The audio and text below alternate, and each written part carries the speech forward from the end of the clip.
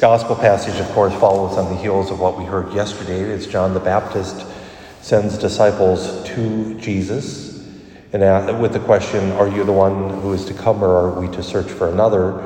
And I'm deeply convinced the reason John the Baptist did that is not because he forgot who Jesus was. After all, he recognized Jesus, or at least the mother of Jesus, while he was still in the womb of his mother, but did that in order to have the disciples encounter the Lord on their own terms without hearing it from him that he's the one, and also asking, really saying, my time is coming to an end.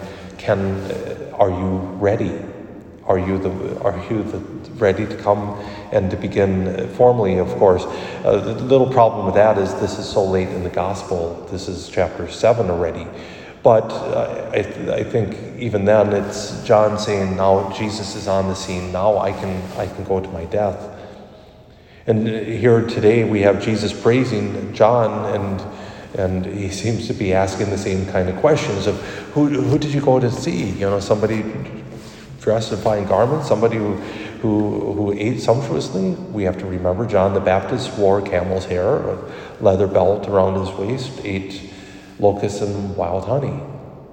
And we're not talking about a metaphor for some seeds or whatever. He ate locusts, like the grasshoppers, which I'm told are nice and crunchy, and if they're cooked properly or whatever, it's like, that's not a delicacy. He's saying, look, John was a Baptist. John the Baptist was a prophet. And as good, as important as he is, it's nothing compared to the one who enters the kingdom of God. It's nothing. And St. Luke records this and it's all in parentheses, that the people listened, and those who had been baptized, even the Pharisees who had been baptized, the tax collectors, that they were believing. But then the Pharisees, the scholars of the law who were not baptized by him, rejected the plan of God for themselves. See, John was preparing the way. And the way that he was preparing is one of reconciliation, not one that reforms the human person, the baptism and reformation that we have, the sacrament that makes us new, but rather it was a baptism of repentance, of saying, I need to be reconciled with the Lord.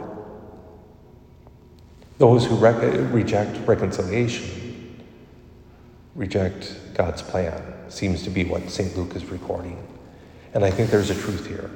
Something for us to think about. Are we willing to seek reconciliation? Are we willing to seek the Lord and his healing of relationship? If we're not, we're stepping outside the plan of God for ourselves.